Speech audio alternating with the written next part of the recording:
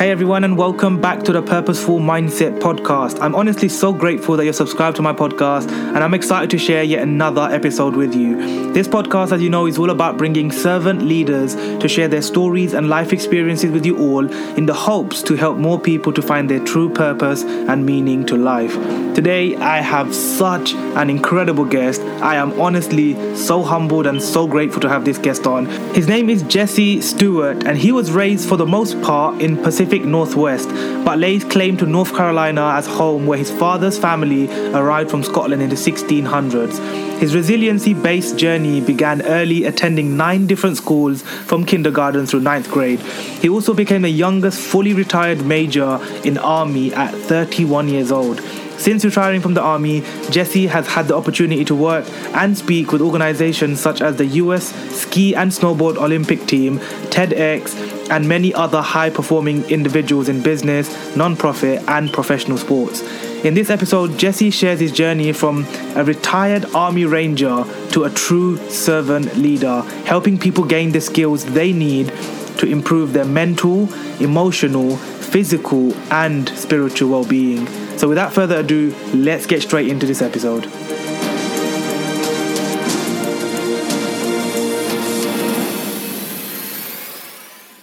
Jesse Stewart, thank you so much for being on the Purposeful Mindset podcast with me. Man, I have been trying to get this organized with you for such a long time.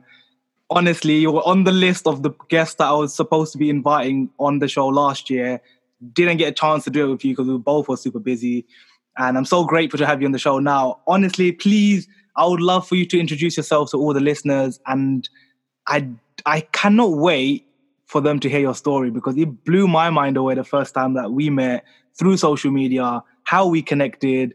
I couldn't believe the post that you created all about me and your and your experiences in the Army. And I was just like, wow, this human being is something like someone that I've never met anyone like you before. So please, Jesse, introduce yourself to everyone, and I want you to kind of summarize your story, because I know it's a long one. This podcast episode can go on for hours for sure. Well, I kind of like just what you said. I think we're good. We can end it there. End the podcast, everyone. Everyone go follow Jesse. I'll retire with that. Congratulations. So my name is Jesse Stewart. Originally, I claim being from North Carolina because that's where my whole family's been from since the early 1600s, when the Brit asked us to leave Scotland. And we settled there. And so that's kind of where I lay home. But I grew up for the most part in Florida up until 5 years old, and then Washington State for that. And then I went to the University of Washington for, I guess you guys would call it university. And there across the pond, we call it college. Yeah. And so I went there for undergrad, and I kind of came from a little bit of a poor background, so I had to figure out a way to pay for it. And I'd wanted to go in the military anyway, so the ROTC scholarship just made sense. And I was simultaneously applying for West Point, so I didn't really have a choice. And so I went to University of Washington. Because of the way schools work over here, I was able to do like advanced placement classes. So when I went into college, I was actually a junior. And so problem with ROTC, so I was like, great, I just finished college in 2 years. Let's go fight wars. Well, that's not the case. You got to stay there for 4 years because you got to get Army training. And so I ended up getting an extra degree. And I was starting my senior year in 2001. So about ready to get commissioned a year later. And so my aunt and uncle, and obviously we're missing a lot of the Hey Big story. We'll go back to it. But I went up to New York to go visit my aunt and uncle right before I started my senior year. And I had brunch on top of the World Trade Center on 9/10/2001. And then went back to school that day. Next day, that happens. Obviously, everything changed for me. And I became part of the first commissioning class of officers commissioned after 9/11.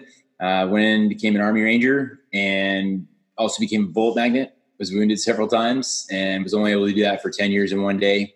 But I was fortunate enough to get 2 graduate degrees. I was there. I don't know what you guys call them there, if it's just graduate degrees as well. But 2 master's degrees don't equal a doctorate.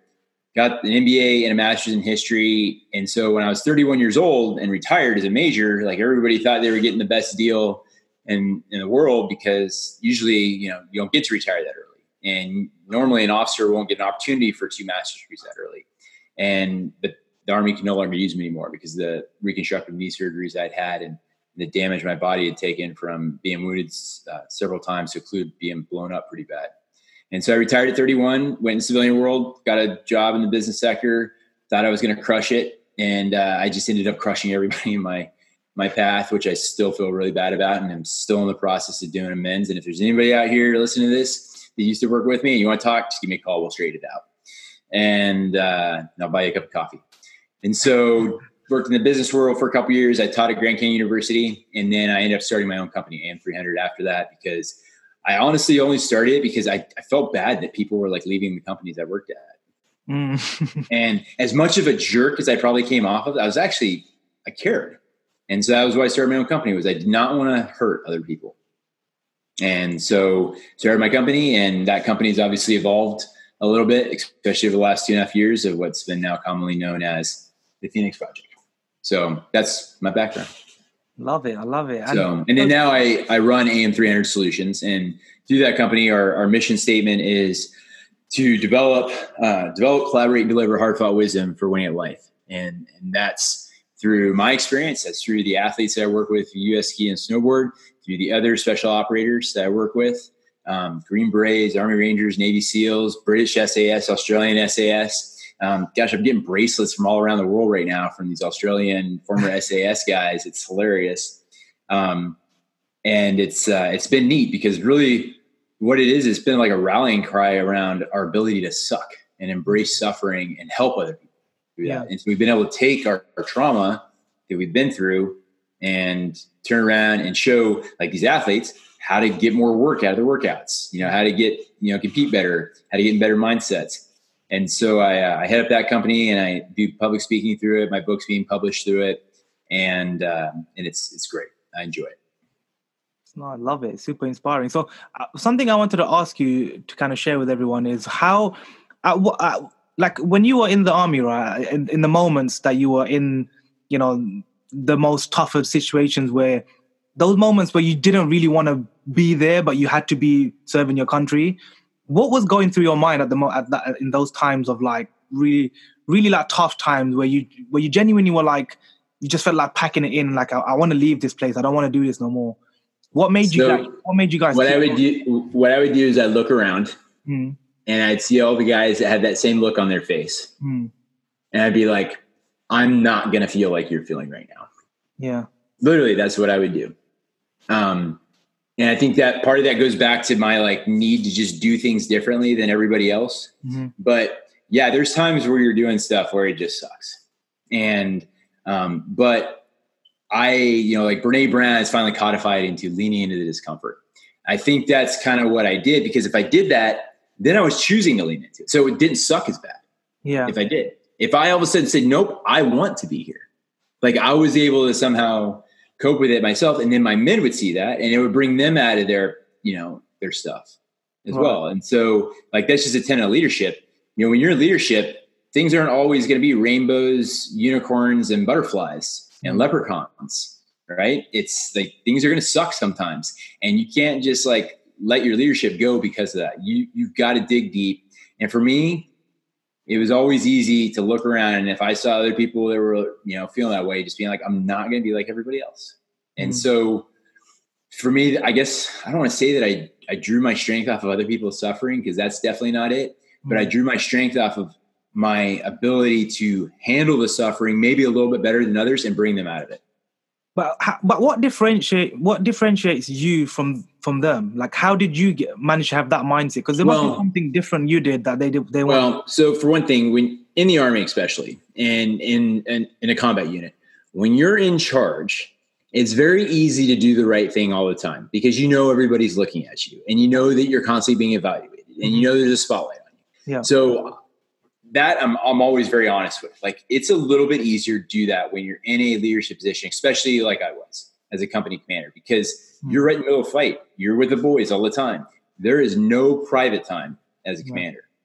And so that's one thing. Second thing is, and I was having this conversation with, the app guy yesterday, is I have gotten to a point now in life where I look at what I went through as a child, and I will be grateful for it because that allowed me to encounter what I was going to go through in war.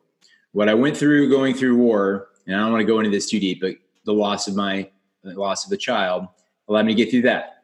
That allowed me to get through my divorce.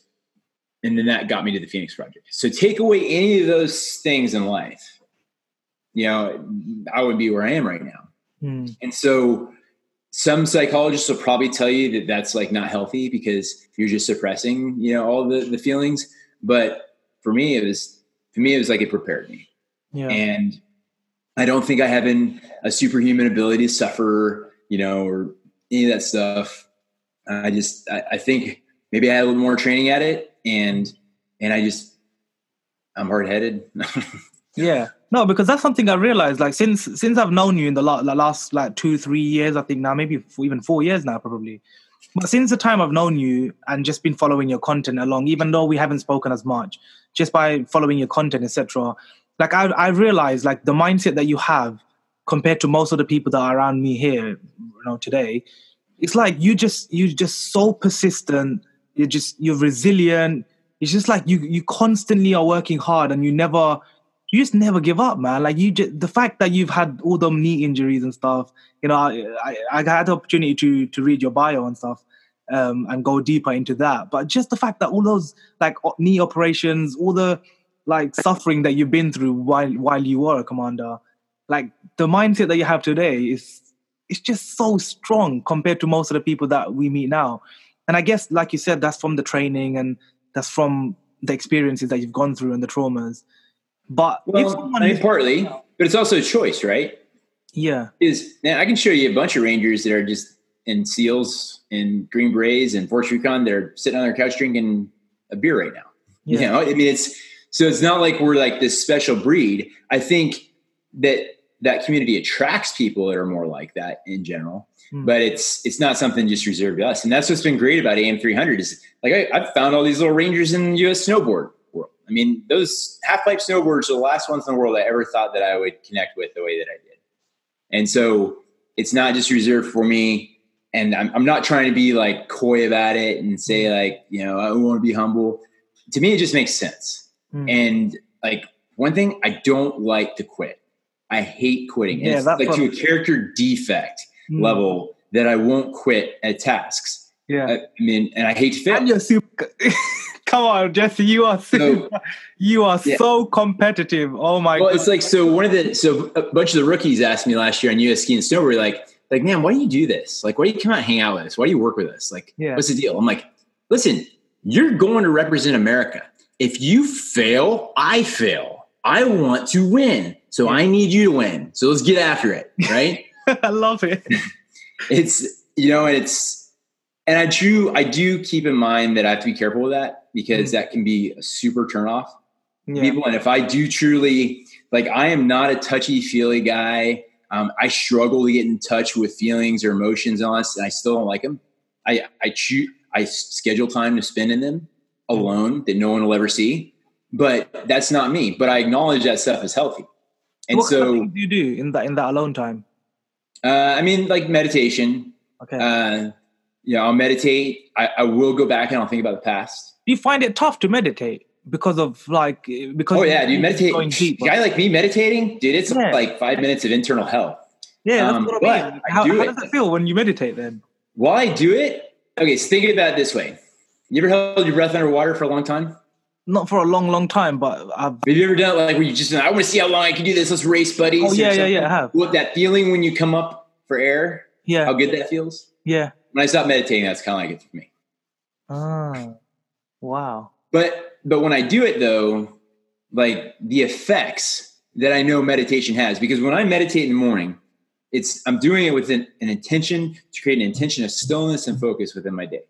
Because by nature, believe it or not, I'm a very high energy, ping, ping, ping, ping person. I know it's super hard to believe. I acknowledge that.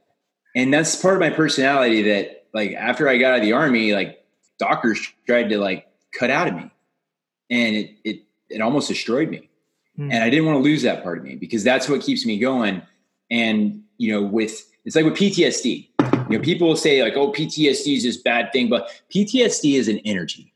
Okay. Energy is neither good nor bad. It just is. It's our choice of whether we do good with it or whether we do bad with it. Now, most of us vets, we do bad, to include yours truly at times. But it is ultimately our choice what to do with it. So why would I want to give up this energy that I have now in order to let it go somewhere? And my path has been through AM 300. And some people think we're doing some good things. I enjoy a lot of snowboarding, extreme sports, and craziness stuff that we do as well. So high energy. Yeah. So, I mean, so in order to harness that though, and because when I'm going to these people, like I'm having an opportunity to hang out with some pretty influential people that you can't just like act like a 5-year-old. When General Bob Caslin is around, you kind of need to act professional. When the CEO of US Ski and Snowboard is there, you need to act professional. When you've got athletes from other countries, you need to act professional. And so you can't just be this off the wall thing. You've got to be able to harness it. But once I realized I could harness it and then focus it in like on workouts in the gym with kids, on the snowboard, mountains, all that stuff. Like, it's amazing. Like, you can take that and you can focus it if it's focused, but if it's not, you're a lost cause. At least I am. Okay. So I have another question for you. Just as you was finishing off that sentence, you said you hang around a lot of kids, right? And you told me before, and I've seen your videos on Instagram where you're hanging around with a lot of these US snowboarding youths. Like they're like what, 15, 16? So the snowboard team is the youngest one. Tessa Maub was 15 last year. Yeah. I don't think they got a younger kid. And then the oldest, Sean White, I guess. So he's not really on the team, but he's 34 and he's probably the oldest. Okay. So mainly I'd say 19 to 25 ish. So my question is, what kind of energy do you gain off of hanging around those younger people? Well, I think, so they're in their point of life. So for me, like that period of my life I was at war, man. When I was 26 years old. So I was 26 years old when I took command of Charlie Troop Task Force 300. Unit that I went over to the Diyarbakir province and met ISIS and helped codify their name back in 2006 and 2007. I was 26 years old. So the same age as these kids, pretty much in the higher end of that bracket. I lost like all that. And they talk about all this development that your brain does from like 21 to 27, 28. Mm-hmm. Like, man, that was like taken away from me. Yeah. And so for me, it's not about like, oh, I'm getting a chance to live again. It's about seeing something that's foreign to me. Because I never saw that. Like, I see that. I'm like, they're having fun doing nothing. What? Why are you doing that trick that's not going to go to a bigger trick? I don't get it. Explain it to me. They're like, we're just having fun, Jesse. And I'm like, well, why? Why would you do that? And so like these kids, and I've written about this a couple of times where like, my biggest struggle on life, and you read about in the introduction, was the emotional plane of existence. Yeah. I had perfected the art of isolating like no one you had ever seen up until 2.5 years ago, almost 3 years ago now. Yeah. And so for me to like go back in time now, or have that opportunity to go back in time and get parts of that life back, has helped me become a better version, I believe, of myself than I am today. And so they'll tell you, like Lucas Foster, if you talk to him, and hopefully you'll eventually have him on your podcast, because God, that guy's just a little stud. He's 19, but man, sometimes I feel like he's older than I am. And he's just so mature. I mean, guy's been a professional athlete since he was 8 years old. Wow. And so but they look at me and they're like, man, Jesse, you're teaching us so much about being a servant, like how good it feels to help people. And I'm like, listen, man, you're teaching me how to be happy. Like, I never knew that. And so it's this amazing dynamic, but it goes back to like my rule in life. And this started when I was in Iraq in 2003. I realized like we were getting nowhere. We were in a town called Mahmadiyya. It's the top triangle, the Sunni triangle of death. And it's Mahmadiyya, Lutafiyya, and Yusufiyya. And I was right up in Mahmadiyya, and we couldn't get the Iraqis to do anything. And so I went in one day. I'm like, you know what? Nothing's been working that we've been doing. So what I'm going to do is I'm going to go in here, and I am going to ask them for $1 of intelligence. Rough number, right? But I'm going to make a goal to give them back $10 in stuff or things. Mm. And I didn't tell them I was doing that. I just did it as like a little like pissed off experiment. And all of a sudden, I'm like building relationships like there's no tomorrow. And I realized that if you do that, like generally, if I do that, I never really have to ask anybody for anything. Like they want to do it because, I mean, it feels good they're getting it, and they realize it feels good giving it back and all that stuff. And so I always try, if I go in and speak somewhere, and someone pays me X amount of dollars, I always try to 10X that in terms of the value that I'm giving back to them in return. And it's just my own rule of life. And it's how I've lived since I was 23, when I was that young lieutenant there. And it worked even when I was in the middle of the All River Valley, when it was nothing but killing every single day. I still would treat those people with respect and find ways that I could help improve their lives. So I love that you still have that in your mind and your heart, that at the end of the day, like you're kind of just being forced to do something that you don't want to do, but you just have to do it because of the moment you're in and because you have to do it, right? Well, what's funny is, so people will tell you that, oh, Jesse's become a hippie. He's become like this, like yoga toting, whatever, gypsy. No, this stuff is efficient. Okay. If I can come in and help you with your podcast, and I can make your podcast 10 times more efficient, guess what? I'm probably going to enjoy it 10 times more. Right. Yeah. And so it's like, this isn't just about me, like feeling good about all of this. There's something in it for me too. The world runs better. Like I get enjoyment out of watching things run more efficiently. I'm an engineer, and that's what I enjoy. And bonus when people are happy over it, and when they can get their stuff done faster, because then we all go home and play. Yeah, I love that. I love that little summary. It's so true though. Like that's when I think back and how I resonated with that, what you just said, is like the reason why even I do what I do. Every single stage that I speak on, like exactly what you said, like I give more than 10x the value. Every single person I meet, when I meet them for coffee, I'm so open and vulnerable and honest with them about myself and who I am as a person and my passion and my purpose, that I don't hold back, because I think, as you said, when you see other people happy, by you saying things from your own experience and wisdom, sharing that with others, just making them happier in their life from your words, that is the most fulfilling and one of the best feelings that we can have. And like you said, it just means that we can keep doing what we love, and knowing that other people out there are going to have that domino effect. Because if we share that love with them, they'll obviously spread it and be like, oh, you know what, Sadiq, taught me this, or Jesse taught me this. Like, I'd love to share it with you. It's just so much more efficient, like you said. Yeah. Well, and the other thing too is, I don't know about you, but one of the worst feelings I ever have in the world is when I leave somewhere feeling like people feel like they got gypped by me. Yeah. Or something like that, right? Yeah. I hate that feeling. Mm-hmm. And so what's the way to never feel that way? Always make sure they get 10 times more than they paid for. Exactly. Right? Yeah. And so once again, it's because, I mean, for me, I remember one time when I questioned whether I met the value, and I felt sick to my stomach, and I'm sure you probably feel the same way. So that knocks out that. And then the other thing is, then people trust you, right? And then they don't question you. And like in business, like if you have that reputation, no one's ever going to question a contract. They're never going to question your pricing.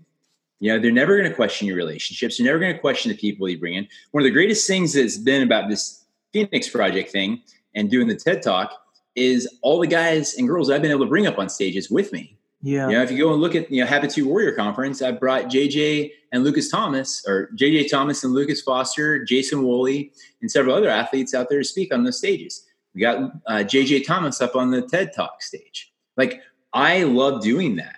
Like, because their stories, in my opinion, are much more interesting than mine are. Mm. And I love to just tee it up and hand it off to them, because that's a sustainable thing. Because, man, I can only tell my story so many times. Mm-hmm. No, it's true. And it's all about like the next generation, right? Build up. And maybe that's my army, upbringing, because we're always, as a leader, I might die. I got to make sure that guy behind me is ready to go. Yeah. And obviously things aren't that drastic anymore. Although if trying to keep up with Lucas Foster and a snowboarder or Jason Woolley, you might die. But it's, it comes back to just servant. And the servant leadership concept of, not only your customers, because that philosophy in the business world is about the frontline employees to customers. It kind of leaves out everybody else in between. But the true concept of it is that you're taking care of everybody in this circular fashion that it just kind of transcends up and down the chain of command. John Mackey did a great job with that at Whole Foods. His book, Conscious Capitalism, I don't know if you ever read it or not. It's amazing. No, I haven't checked out. Yeah, it was one of the first books recently came out of it. But anyway, sorry. What's it called? What's that book called? Conscious Capitalism. By John Mackey. And so Whole Foods, do you guys know what Whole Foods is over there? Yeah. Okay. I don't know. I don't want to offend anybody if it's no. So John Mackey, so Conscious Capitalism is about, hey, guess what? You can be a capitalist and not be a ruthless human being. And his book is about, and in fact, in his store, it might have changed since he left when Amazon took over, but those baggers, they were paid $24 US an hour in Colorado Springs where I was. The only person that was paid more than the baggers was the manager. And the reason why Mackey did that was because he knew that those baggers were the last people that customers were going to interact with before they left and realized they just spent 10 times more at the store than they would have at Walmart, right? Yeah, so that needed to be the biggest impact of their journey is that bagger. And I'll tell you what, you go in, those baggers are so dang happy. I mean, they're making $24 an hour putting groceries in a bag.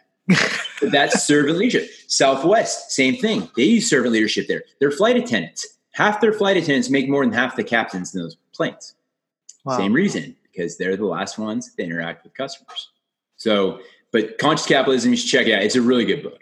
Yeah, 100%. I highly recommend it. I signed it for reading when I taught at Grand Canyon University. Nice. No, I'll definitely check out the audiobook.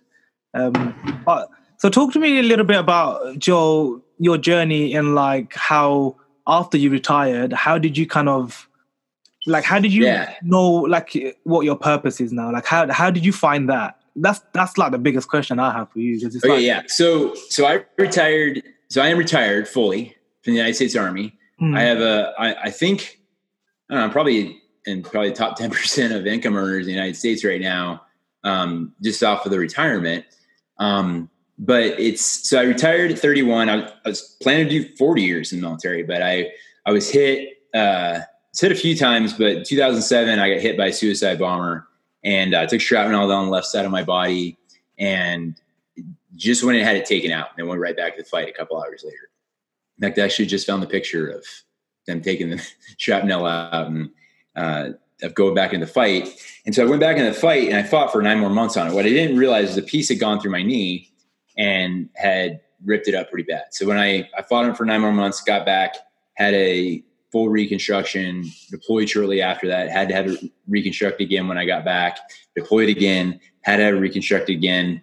And then I got picked up somehow 2 years early for major, when I wasn't even eligible for the promotion, and was fortunate enough to pick that up. And I went to grad school, do a fellowship. And while I was there, I got selected to be General Castlin's aide. And General Bob Castlin is one of the most amazing Army officers I've ever met. I mean, integrity beyond reproach. He's currently the president of University of South Carolina. I think the first time a general of that level has been a public school institution teacher. Wow. Or president.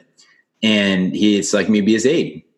And when you get to be an aide for a general like that, your career is set. So not only was I one of the youngest majors in the Army since Vietnam, I had the best job and everything was going for me.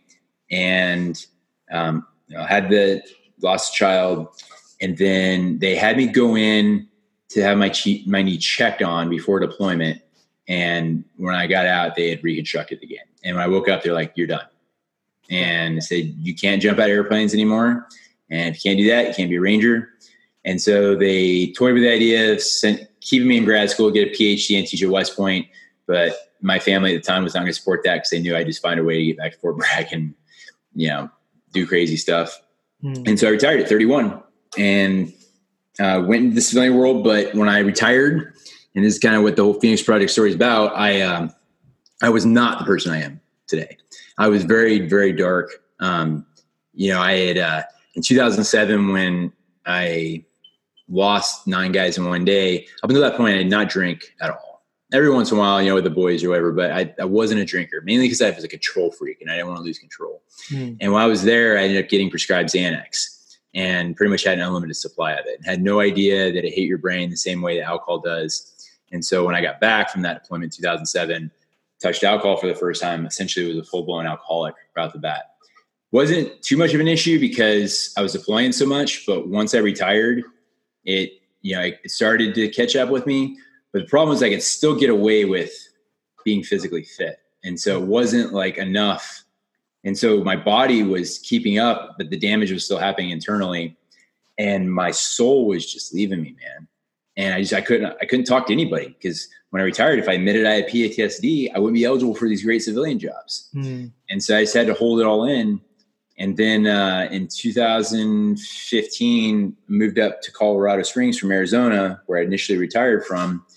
And when I got there, I started AM300, developed a patent for a RFID technology company to track soldiers on the battlefield. And as soon as I did that, my now ex-wife filed for divorce. And that was a very long process that once again had to happen. I ended up giving the patent away to the United States Army, and just moved on. And decided that, you know what, I am so wrapped up in helping everybody else in the world. I mean, that's what AM300 was about. Never have another prisoner of war again, because that's a commander's worst fear on the battlefield, is losing one of his soldiers, right? Or her soldiers. And so for me, that was to eliminate, that was my act of service. But I was killing myself with not dealing with my own stuff, like having a blood alcohol content way over safe limits all the time. And roughly about May, June 2017, the number of suicides from guys that I'd served with matched the number that I had lost in Iraq in that one deployment, which was 14. Wow. The 9 in 1 day when I started the Xanax. And so I sat there and I thought to myself, we used to have a thing called the Ranger Challenge. And I'm like even embarrassed to even admit this, but like on a Sunday night, drink a fifth of Jack Daniels, Sunday night, go out and run 10 miles Monday morning. Throw up, you lose, you don't pass. And that was just the stupid stuff that we would do. And the extent that we go through to prove that we were tough or hard. And every single one of those guys that I checked on the after action reports, their deaths had drugs and or alcohol in their systems. And so I'm like, well, how many of these guys got to that level? Now, it's not my fault. It's ultimately there, but I still show by example, if you want to be crazy, then you need to keep up with this. And so that was when I realized, okay, what if the best way I can help these guys is to start with myself and provide some sort of motivation that I maybe was at some point, for them. And, with my daughters, it was, what if the best dad that I can be for them is the best version of myself as a dad for them? What if for a future potential spouse, being the best person I can for them? And that's when I started turning it all inside. And that's when the Phoenix Project started. And I, of course, went to that VA, and I walked in. I was pissed when I got there, because I had to admit, this VA was one of the lowest recovery programs in the country, 1.2% success rate. Wow. I was the only person there that was there for their first time. Everyone else averaged 3 times, one person 7. Wow. It was not the best place to be. And I remember going in there being pissed and great, now I've got a label on me. And so I walk in there and I get locked in a room to wait for my therapist, and there's a whiteboard there. And I'm so frustrated that nothing has worked. And I've always been able to find a solution to every single problem in life up until this point. But I could not find a solution to the pain that I would feel from what I was feeling from combat, from my son or from child and all this stuff. And the only thing that could stop it was to check out. In my case, it was alcohol. And so the one thing that I had some success with was working with these US ski and snowboard athletes. And what I tell them is hey, listen, guys, if I had been as strong as I was on the physical, on the mental, emotional, and spiritual, I would have bounced back from my injury so much better. And so you should do it too. Ultimate, do what I say, not as I do mentality. That was the only thing I had. And some of them had done it and it worked for them. And some of them had made it up the ladder faster than they were projected. And so I said, So I started, I did not like to be told that I had to do things the VA way, which would be the mental way, right? I didn't like to be told that I had to do things the 12-step way, which should be the emotional way. And the physical way, I could get away with drinking a ton and then go and do a CrossFit workout in the morning. So that wasn't as effective. And on the spiritual side, I still feel bad about that, because my spiritual faith should be enough to overcome me through anything. But I think that the dichotomy with that is the spiritual is connected to everything, right? If one aspect of life is drawing you down, it's going to drag your spiritual down with you. And so I sat there at that whiteboard And I wrote down those 4 words: mental, emotional, physical, and spiritual. And I said, I'm not going to do it their way. I'm not going to do it their way. I'm going to figure out a way for them to help my way, basically augment my way. So I wrote down all the resources: mental, emotional, physical, spiritual. Wrote for 3 hours. Whiteboard was full. It was beautiful. Like stuff. I had done things, right? And I stood back and I was admiring it, but I was holding my hand up like this because I was covering up one of the planes of existence. And of course it was the emotional plane. And I took my hand down and I was so ashamed. Like I could not write one resource that I had under the emotional plane of existence, because since I was a 14-year-old boy, like that was the key to life for me, was just emotionally shutting off. And so that's where, of course, I then sat there and I would not leave the whiteboard until I wrote something down, because the only thing I hated more than alcohol or PTSD was white space on a calendar or a whiteboard. And so I knew we'd have to go to 12-step groups there. And so I said, you know what, I'm going to make a goal of meeting one new guy every night and just being his friend. And if I can do that, then I'll write 12 steps on there and I can walk out of here. And so I did. And since I did that, I'd never done LSD or anything like that or any psychedelics, but I can have what's only described as a psychedelic vision of, a phoenix bird, rising up in front of me, and then all of my perceived accomplishments in life coming with it. But then all of a sudden, everything just burning down to the ground. And I remember being just in despair, like, no. And then when I watched the rise come up, it was something so much more beautiful. And that's what I knew I needed to do. And so that's a little bit longer explanation probably than you're trying to tease out of me there. And that's what, the Phoenix Project has been. And what I try to encourage people is like, listen, you don't need to hit the level that I hit to start your Phoenix Project, right? You can start it up here. Like you don't need to go down here. And so you start up here, you're going to have a head start and you can build off of so many more things. And so with people, when I work with them or I speak, that's what I try to encourage them. But if I do meet people that are at their perceived rock bottoms, I just remind them, hey, guess what? I was born with a jackhammer. You can show me a rock bottom, I'll show you 20 feet deeper. Yeah. I can imagine. So something I want to ask actually, Jesse, is for someone that's listening now that does feel like they want to just isolate themselves all the time and they don't want anyone around them. They just want to be alone. They just want to be by themselves. They just want to remove themselves from the outside world. What would you say to that person now listening? That just I would say doesn't want. I would say yeah. So because I'm still I get in this mode still today. I did it today actually. I was a couple hours out by myself, loving it, just absolutely loving it. So I get it. I would say get out of your own head and do something for someone. Like just go do something for someone, even if it's something simple. There's a reason why 12-step groups work. Like it's actual science.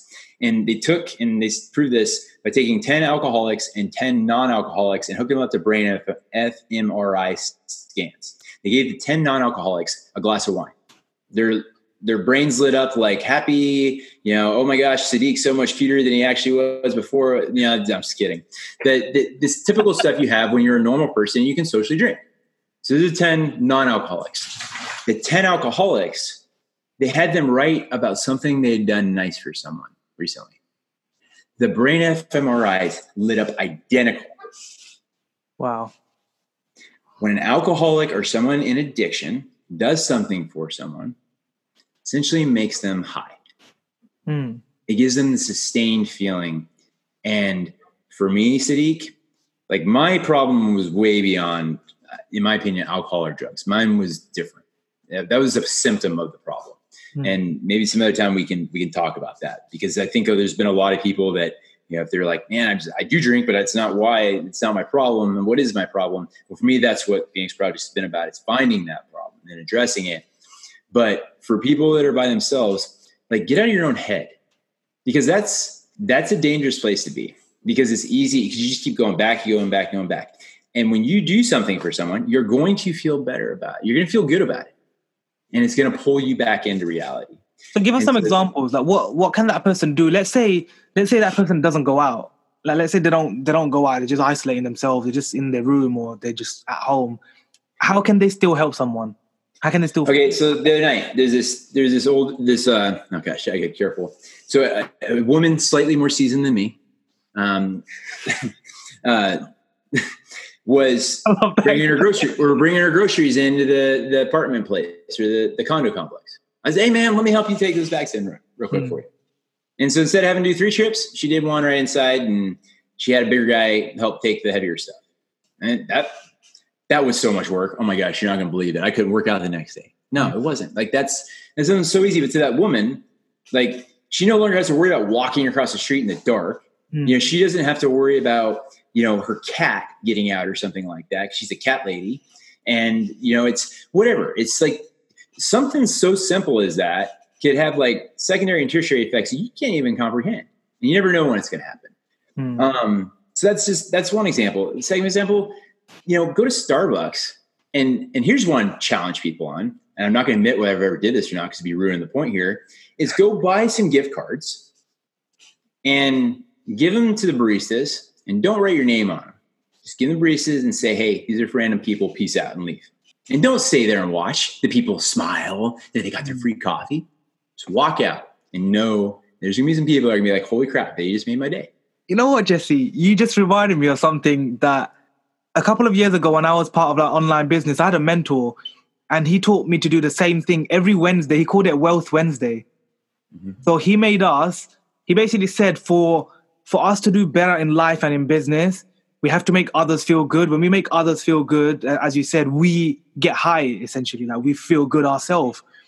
But he said, do it in a way where, just like you said with the gift card, but he told us pay for something, like, so actually with your own money, buy something, pay for something with your own hard-earned money, and buy someone something without them knowing it was you. For example, if you're in a McDonald's driveway, go through the drive-through, buy your food, and whatever the person behind you orders, just ask the lady at the till or the guy at the till, could I just pay for the person behind me, pay for it and just go.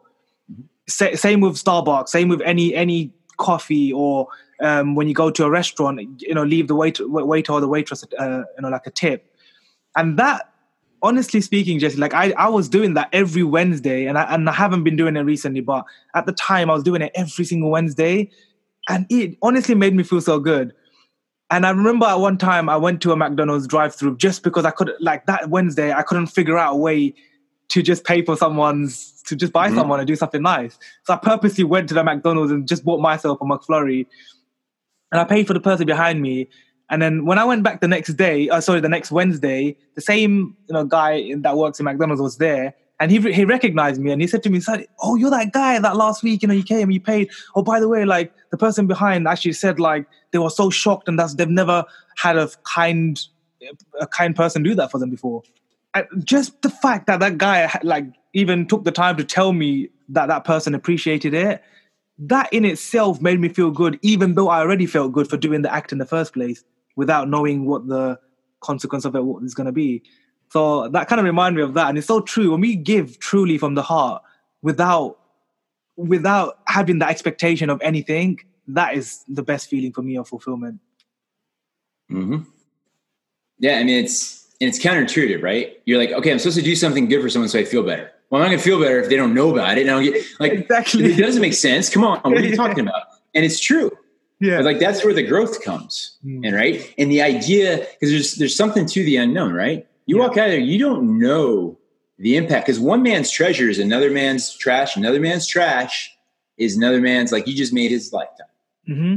And, I'm guessing McDonald's, you're probably going to get more on the lifetime, aspect of Tiffany's, you're probably not going to get much, but I'm just, it's like you can go find little places, like go find somewhere where maybe some people eat that are eating there because they have to save money. Well, if you buy them a big meal, all right, that would cost you would be a salad at your nice restaurant. You can buy them like the whole family meal, like that could have tremendous impact to that single mother who no longer has to worry about cooking or cleaning when she gets home or something like that. Mm-hmm. And that it's just, if you can sit back there and do that, that's where things start to become special. And then you think about it, like if you think back when someone's done something nice for you that you didn't know about or something, like, I don't know about you, man, but it inspires me. I'm like, that person just one up me. All right. I'm going to go do something better for someone else than they just did for me. Right. That's exactly what my mentor was saying. Like, it's like it has a domino effect. Like when it's such a sick way to put it, but it's true. Like, yeah, so then you can sit there and think, you're like, okay, I just went and did something for Sadiq. I know he doesn't want to get one up by me. So now he's going to have to go out and do something for someone else and totally like top me. And now all of a sudden that just keeps going. And that's kind of cool to think about. What if, what is going to happen? And the thing is, man, so many, especially with veterans, so many of the veterans that commit suicide, they're by themselves. Yeah. And no one to talk to. I'll tell you what, there are guys like, especially Colorado Springs, where I just was, big military town. Man, they on that bus and no one will talk to them. Like if people would just talk to people, like you'd be surprised how many lives could potentially be saved. Mm-hmm. And that just comes back. So like the emotional thing, right? There's an example right there. Go talk to someone. All right. If you knew that person on the street was going to commit suicide, if you didn't go to at least just say hi to him and ask him how the day was going, would you not do it? Of course you wouldn't. You would go and be like, man, dude, like, let's go get you to an ER or something. Right. But we'll say that, but we won't go like ask someone how their day was or, how did your soccer or football team do that I hate? No, we're not going to do that. We're going to flip you off as a walk by or whatever, So it's like, what are those things? And this comes back to my other like guiding principle. I look at what no one else is doing and I like make data points. And those are the things that I try to find what to focus on because if no one else is doing them, then the impact's going to be greater. And that's the way I've always rolled. And so, just think about needs and stuff like that. So like the talking to people, all right? The one right there. No one does that. I mean, I'll tell you, there are a lot of veterans I know that would not, because our problem here is we get disconnected from civilian society because we think we've gone over and done something different than civilians have. And now we're two classes. They don't understand us, which is BS, but it's the way it is. What if someone just goes like, hey man, can you tell me about your service? Like, help me explain. And, that could have huge impacts. And I'm just using one example. It could go across think about, different faiths. Hey, why don't you tell me a little bit about Islam? Why don't you tell me a little bit about Judaism? So I actually know what it is rather than what I see on the news or whatever. Can you imagine? That's how I found out, the realities of most faiths was by asking someone about it. And that can have, because you can erase an entire generation of hatred right there in one conversation. Mm-hmm. I love that. It's so true. And I said exactly what you said. Like people nowadays just don't. They just. I am going to kind of blame technology and our phones for. I was just going to say, make sure you don't, and you can't post it on Instagram either. That's what I was just going to say. You beat me to it. That's the thing. Like I always tell my friends, right, or anybody I ever meet for coffee, when I'm with them one-on-one, my phone is always on silent. It's on like airplane mode or something. And I just don't look at it and I'm away from it, even though the people that know me today know me as this positive person, as this social media guy, the guy that puts out so much content and I do it all myself and all of this kind of stuff. Even though I do all of that stuff is all to inspire others, to motivate others, to help others take action. It's me being of service to just give content to people about things that I'm learning on my personal growth journey. However, when I'm with someone one-on-one, it's a whole nother level. I go in deep with them. I ask them about their life. I actually care and I listen. And one of the things that most people that I meet tell me about myself is that I'm a good listener. And that's something that I was not before. It's actually a skill that I learned. I learned that skill after I read the book, How to Win Friends and Influence People. Dale Carnegie. I loved it. Honestly, like it just genuinely taught me how to make real friends and just ask questions and shut up. Ask questions, shut up, listen. So one of the most important attributes that when you're trying to develop intelligence. So I hate to bring this back to like the battlefield scenario, but these things are just principles, right? They're principles that are across everything, but we're taught, or I don't know if I was necessarily taught this, but I realized it worked for me real fast. I always looked for the things that weren't there. Mm-hmm. Like I looked for the things that were missing. Like I took pause to notice these things. So like if you're sitting with somebody and you notice you're not wearing a dang wedding ring, hey, what's going on? Are you having a fight with you? Oh my gosh, yeah, I am. And I really want to talk. That's another thing right there that if you're just like if you look for those things, but you can't look for them if you're not listening or observing. Mm-hmm. So it's, I mean, this, man, we get 2 ears, one mouth, right? Which everyone will say, yeah, Jesse, you talk way too much anyway. I know. So. But it's so true. I'll be more quiet in my next life.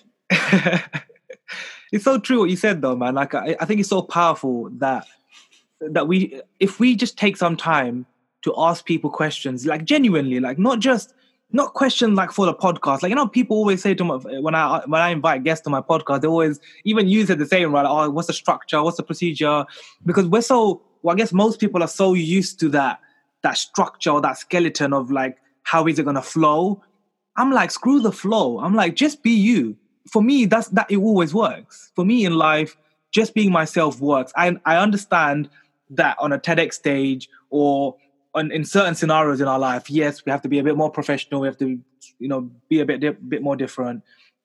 But other than those very rare occasions, if everyone just lived their life being themselves, like I know you do, like you are always yourself, if not more. You're just a crazy human being. But I love the fact that something that you even said before we started the podcast, when you just said that, I want to just mention that to everyone. Jesse said, like, when after all the stuff that he's been through, after all the traumas, after all the hardships, after all the times of things times in his life that he didn't want to do certain things, he still felt like he was in a dark place when he came out of the army. But now he's completely doing the opposite of that. He's literally living as a true servant leader. Like, he's helping so many people around the world. He's hanging around these youngsters who are making him even younger than he is. And bro, honestly, I'm speaking from the heart. I genuinely mean this. Like, I genuinely see that from you. My fiance is 20 years old. I got to keep up. So that's awesome. That's another thing in our life that I truly believe. Like, if we don't surround ourselves with those right people, then, like, imagine I surrounded myself with only the older generation. I'm not saying there's nothing wrong with them. I'm just saying it's just a mindset difference. It's just a way of thinking and the generation. You just call me seasoned. No, I wasn't talking about you, Jesse. I was just talking about in general. If I only did that, then yes, I would learn a lot of wisdom. I would learn a lot of experience and wisdom from those people. But I also will be missing out on the things I could be learning from the younger people, from the people that are my age or even younger, because they're the upcoming generation. So remind me a note about that. The rule of 3. Because you hit on something pretty key. So sorry, I typed it. What's that? The rule. So the rule of 3. Back to what you said. So the dichotomy to that. Okay. So there's a great book you should check out if you haven't already. The Dichotomy of Leadership by Jocko Willink. He's a Navy SEAL. I have a tremendous amount of respect for. He's really taken leadership to a whole new level in terms of integrating civilian and military, particularly within special operations. But the rule of 3 is. And this was told to me by a guy named Doug Burley, who is the CEO of Young Life. When I was in college, he's a mentor of mine. He married me the first time. And he had told me, he goes, listen, Jesse, you always need at least 3 people in your life, minimum. And you have to have at least 1 in each category or you will fail. So, okay. And he was really my first mentor too in college. He says, you need someone that's mentoring you. You need someone that you're mentoring. And you need someone that you're walking side by side with, peer. Like, if you refuse to have one of those 3 in your life, you're going to get so lopsided and out of balance. Yeah. And so, and for me, it's something I've constantly made sure that I have, younger guys that I'm mentoring, my peers that I'm hanging side by side with, and then, my mentors, which is essentially my board, because they babysit me. Yeah. But there's like a dichotomy, that balance, right? And you need to have it in all ways. And plus that keeps us growing because, you need to be accountable to the mentor. You need to be a leader to the mentee, and you need to have someone you're honest with. Because you're not going to tell your mentor like everything you do. Exactly. You're not going to admit any weakness to that guy. So you got to have someone that you can be, truly honest with. And, your peer's not going to look at you like you're king. Your mentor's not. That's what you got the mentor for, or mentee. So that's something I really encourage, the younger generation coming up now, especially with the athletes I work with, like, man, find a mentor and have your peers. Go find a kid It's on a skateboard or something, and teach them some tricks. That's been incredibly impactful to me. And I maintained that since I was in college, since I got that experience. That's amazing. I love that. No, I agree with that. Like, and I think when I look back to when I actually started taking my life a lot more seriously in the last 5 years, when I started personal growth, I've actually managed to do that. Like, I've had a mentor, whether physically with me or through online, in some way I've had someone as a role model that I'm constantly accountable to. I've had people in that same process where I've been helping at the same time. And I have actually also had friends who I can actually just share and just be honest and just be like, just tell them the truth of how I'm feeling, what I'm doing, like, how's it going? So yeah, I love that. That's super powerful. Yeah, it's something that's so easy. And that's the other thing too. Like, people, oh, Jesse, you're so complex, you're so complicated. But no, I am dead simple, man. And this is simple stuff that I'm talking about. It's not rocket science. Is it always easy? Is it always comfortable? Maybe not. But this is simple stuff. And you just got to do the reps. And it's like, excellence versus success. Everybody wants success. They want to have 10,000 followers on Instagram or whatever overnight, right? Okay, excellence is waking up every morning, commenting on 10 people's stuff right off the bat, following 5 people you never would have, and doing this every day, right? Mm-hmm. And then that's a life of excellence. Success is you go hit one video goes viral and you get 2,000 followers or something overnight. Which one's sustainable? And which one's going to mean more in the end? And that's with the military advisory board that I'm part of with US Ski and Snowboard. That's what we try to share with them is encouraging a culture of excellence, because the culture of success is burnout waiting to happen. So true. Just look, and all excellence is looking to do the next right thing. Doesn't matter how big it is. Just look to do the next right thing. You will be on a culture of excellence very quickly. I love and that. If you're still having problems with it, give me a call. I'll help you out. I love that. It's actually one of the best ways you could have ended the episode, Jesse. I love it. Excellence. Before we end the episode, I have 4 questions I want to ask you as part of my final 4. You don't have no clue what they are. The first one I have for you, Jesse, is what is the one question every single person listening to this podcast right now, what's the one question they should be asking themselves every day? Are you better than you were yesterday? Love it. Are you a better version today than you were yesterday? What's your experience with that? If you're not, like, what are you here for? Exactly. With these athletes, they all want to take out Shaun White, snowboarders. Like, Shaun White's the guy they want to go after. I'm like, okay, what happens when you beat him? Then what? What if you make that person you're going after the rider you were yesterday? The rider you were this morning, this afternoon, Saturday. Then there's no ceiling to how great you can get. Yeah. There's no ceiling to the performance. No. And so that would be that. That's easy. Okay. Sorry, I get that one every once in a while, but I love that. That was like a softball. That's fine. You got G'd up suddenly, like, be better than you were yesterday. Be the best version of yourself. Okay, the second question. Yeah, that's like become a just misconstrued thing, and that kind of irritates me too, because it is important. That has saved my life. Me becoming the best version of myself has literally saved my life, because I was so concerned about helping everybody else in the world become that for themselves. And you forgot about yourself. You fix internal first. No, I love that. That's something I believe in. It's like raise yourself first and then go and help mankind. It's like a philosophy that I live by still till today. Okay, so the second question, Jesse, is what one video or documentary or movie that you've seen in your lifetime that everyone must go and see because somehow it's positively impacted your life? Oh, well, yeah, the positive impact.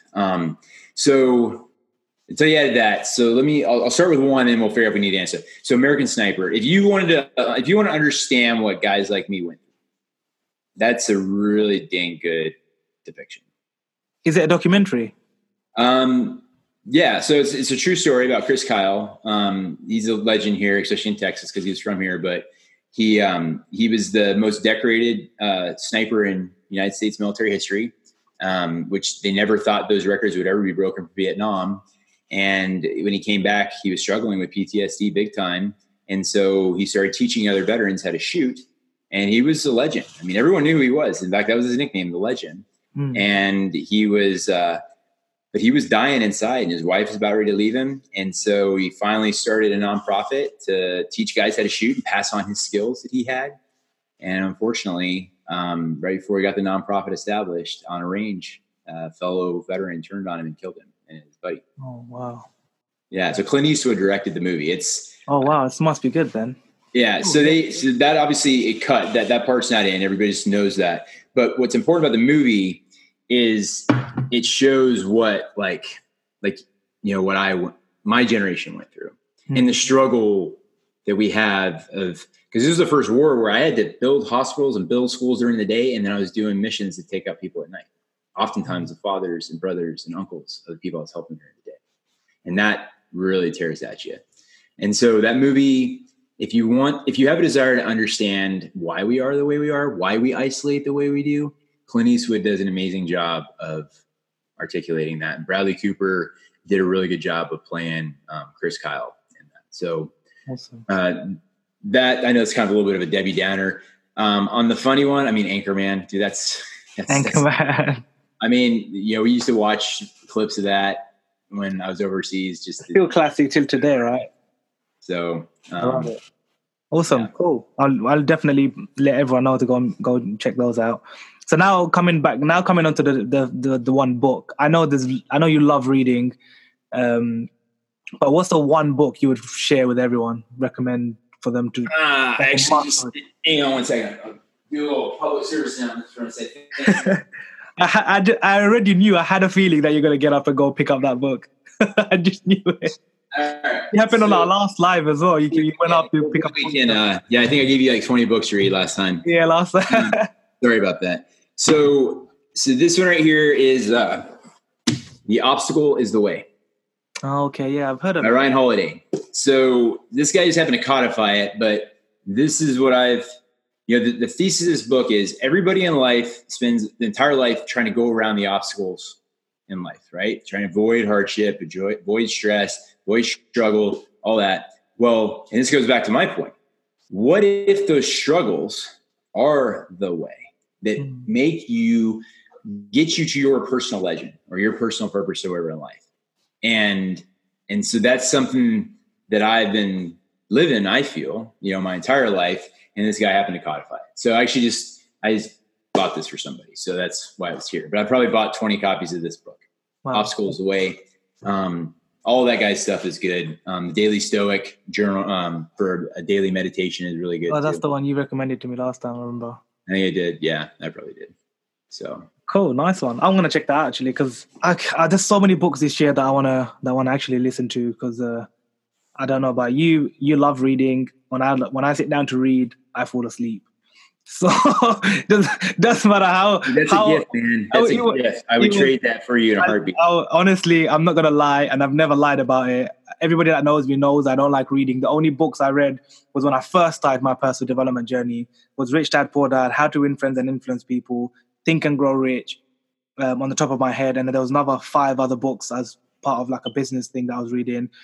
Other than that, I've never really dug deep into other books. It was all audio books after that. But that's just the way I prefer to learn, and I think everyone's different. So yeah, I'm not judging you. Okay, last question for you, Jesse. This one's going to get a little bit deep now. Okay. If you can spend your time with someone who is either dead or alive to learn from them or ask them a question, who would that one person be? I know there probably will be obviously more than one, but who would one person that you would love to have a conversation with that you've never had the chance to, who that one person be and why? Yeah. Probably right off the top of my head. I mean, obviously this is an hour-long class, this response, but right off the top of my head, King David from the Bible. And the reason why is because he went from no-name shepherd boy, youngest piece of crap brother, to having an opportunity to do something no one else was going to do. And he did it and became king. Mm-hmm. He got everything. And then he screwed it up because he decided to cheat on his wife. And he didn't only cheat on his wife, but he sent that girl's husband to the front lines to get killed so he could marry her, so he wasn't technically having an affair. Oh, and so he screwed the pooch big time. So this is a biblical story, obviously. And so thing is, but it's a story of regeneration. So half of his books in the Bible are about that dark time that he was in, of him clawing back and asking for forgiveness and seeking after God's heart to regenerate himself and come back to lead Israel. And that's why they say, the Jews will say that he was the last great king, maybe the only great king. Because he was like the true essence of what they were trying to personify in terms of this relationship with God, of seeking after God's heart, because that's what David was known for, was seeking after God's heart. And so for that guy, like, I can relate to his story in that manner. Not that I did that, but it was like I sold my civilian life away for this purpose that I thought I had, and it almost killed me, and I had to regenerate and come back from it. So so right off the top of the head, probably David. So, and I'd be like, I totally would have been with you in the Goliath guy. Go get the rock. You won't even see it coming. So union. I love that. It's super interesting though. I would never have guessed that you would. Yeah, I mean, the thing is too, is everybody I meet, City, like I will learn something from everybody. Yeah, right? I might learn things that I'm not going to do ever again, but I'm going to take value away from that. So, there is value to be learned from studying people that weren't great people. I mean, okay, was John F. Kennedy a great president? A lot of Americans probably say, yeah, he was. Well, he was having an affair the night before the Cuban Missile Crisis. He chose to go and have an affair with a 19-year-old woman instead of be home with his wife and kids when we thought nuclear war was going to come. Does that make him a bad person? Well, we're not God. It's not us to judge. So it's like we can pick and choose what we're going to make part of our programs, our lives, and leave the rest. Just like what I say. If you don't like 99% of the things I say, just look for the 1%. And was a table turning for me. I used to go into every situation and look for the 9 things out of 10 that were totally wrong. And I would highlight them and I would show them on a 10-page PowerPoint presentation. And then 2.5 years ago, all of a sudden I'm like, you know what if I take the same amount of energy into finding the 9 things out of 10 wrong to find the one thing right? And what if that one thing that I find right in that VA is the thing that saves my life? Or even better yet, what if I find that one resource my buddy's been looking for 5 years and he can't find? And so when I go into situations, my go-to is find 9 to 10, find 9 to 10. And I'm like, okay, no, one is harder. So let's go after the harder thing. It's gonna be harder. So that's kind of falls in line with the same principles. So love that. No, it's amazing. I think you ended the episode amazingly. Like, it's so true. I think that even our last guest was saying that we should learn from even the worst of people. Literally. Yeah, I'm not saying we glorify him or anything. It's just, I mean, if nothing's going to happen, let's at least learn from it, right? Exactly. Yeah. I mean, there's no justifying certain things in history, none whatsoever. But let's at least learn from it to avoid it and be able to see if it's coming against we can squash it. Exactly. And that's the main thing. So true. I love it. Jesse, how can everyone listening go and reach out to you, ask you questions, know more about your story, all that good stuff? Well, I am required to be on social media. Of course. I wasn't on social media until about 1.5 years ago in my public. I know you wasn't. I remember when you first had 0 followers, actually. I picked Instagram because that was going to be the easiest one to fail at, I figured. Because that's what all the skiers and snowboarders said. So all my social media platforms, I'm AM300 Phoenix. So AM300 Phoenix. That's Instagram, Facebook, LinkedIn, Twitter. Instagram's the one that I'm most comfortable with. I don't understand the other platforms, and so Twitter scares me, honestly. And just type your thoughts on Twitter and just send it every day. I need to. Well, my publisher is going to start helping with that. So Twitter should make a little bigger thing because they're going to start like taking my stuff and helping me with that. But I do want to get like Facebook. I just recently started getting back on. That I've got to put on boundaries, right? Because I will see that one comment and I would just be like, it won't even be about me. It'll be something about you or something. I'll be like, dude, that guy is going down, right? Like, I have to keep those boundaries, and that's what I've got to keep in place. Careful, also, am300.com is my website. I'm there, all the talks, like work with US Ski and Snowboard. The book details will be on there. The book's coming out in June. What's the name of the book, by the way? Phoenix Project. Okay. So there's going to be 2 books. So it's going to be the Phoenix Project, going to be the first one. And that's going to be kind of so that's kind of like setting the theory of the Phoenix Project. And that'll be from kind of my journey, what caused me to get to that point in June of 2017 to initiate the Phoenix Project. And the second book is going to be called The Phoenix Rising. And that's going to be the hardcore application across the mental, emotional, physical, spiritual, along with some contributions from some pretty high performing individuals along with that. Looking forward to check it out, bro. Yeah. I'm looking forward to read it. I read the document you sent me, very highly confidential on that no one else is allowed to see yet. Yeah, I appreciate your response to it. I mean, genuinely, it was only like 12 pages or something, right? And like even that took me a long time to read, but I read it. And now that I know your view on reading, I'm honored. I read your 12 pages. It even puts you to sleep, right? It didn't. I swear. I promise you it didn't, man. Like I actually read your 12 pages. Don't worry. But that's the thing with me. Like when I put my mind to it, I can do it. But when I just open up a personal development book, I can get into it the first couple of pages. But honestly, like depending on where I am in my environment, I just feel like I just start getting sleepy, and I'd rather listen to it. The next book you read, pick one that you want to read that's going to help you help someone else. Get a book about something that you're not an expert on, that you know one of your people you care about is struggling with, and that you need to get smart on. Yeah. And watch how easy it is to read that book.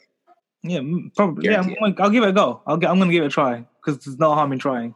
Also, so it's great. Once it's getting out of your head, right? It's not about you, it's about them. It's about all of a sudden things get easier. I don't know, I may just put you right to sleep too. I don't know. I don't know. But like I said, I'll give it a try because I don't know if I don't try. I'm wrong all the time. It's not that you're wrong. It's just it's about the action, right? If I don't try it, I won't know. So that's what I tell everyone as well. So, but Jesse, honestly, it's been an honor to have you on the podcast, man. After such a long time of trying to get you on, thanks for sharing your story with everyone. And make sure everyone's still listening to go and reach out to Jesse. He is an amazing guy. Go and reach out to him, ask him questions, DM him on Instagram. He's always there to like be of service and help everyone. And make sure when his book comes out, you guys check it out because I'm definitely getting my hands on it. Are you gonna have an audio version of it? We are. Yeah, the publisher's doing an audiobook. I'm excited. Richard Bell, my mentor, is going to be narrating that, and we're actually going to be doing it together. So it's going to be a little bit of a podcast back and forth. I'm going to listen to your voice in your book, just so I promise you that I won't fall asleep. Take the distorter and like turn into a helium voice or something like that. Just for you. Oh gosh, Jesse, thank you so much, man, for being on the Purposeful Mindset podcast. Honestly, I'm so grateful. Keep doing what you're doing, man. I'm truly honored to know you and to be of service to you. Oh, by the way, if I can be of service to you, if I can help you in any way, please, you know where I am. You know, you can always reach out and ask me because I'm always there.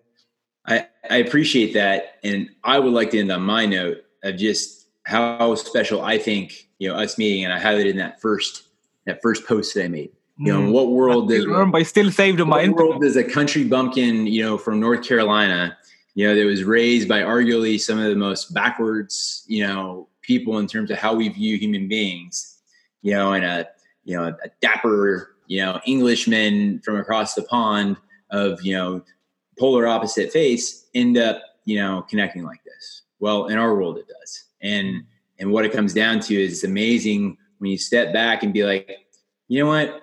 I have 10 things right now and I only need one. Here you go. Here's 9. And when 2 people do that, like that's where some pretty, magic stuff comes along. So love that. True servant leadership, bro. All right, man. Good to go. Rangers lead the way. Rangers lead the way. Thank you so much, bro. I'll take care of yourself. I will catch up with you really, really soon. Okay. If you're still there, I just want to say a massive thank you for your attention and your time. It really means a lot to me. Please do me one favor and subscribe to this podcast, share it with your friends, and leave a rating on whichever platform you're listening to this. It would honestly mean the world to me. Thank you so much once again. I hope that this episode brought value and inspiration into your life, and I'll see you guys next week.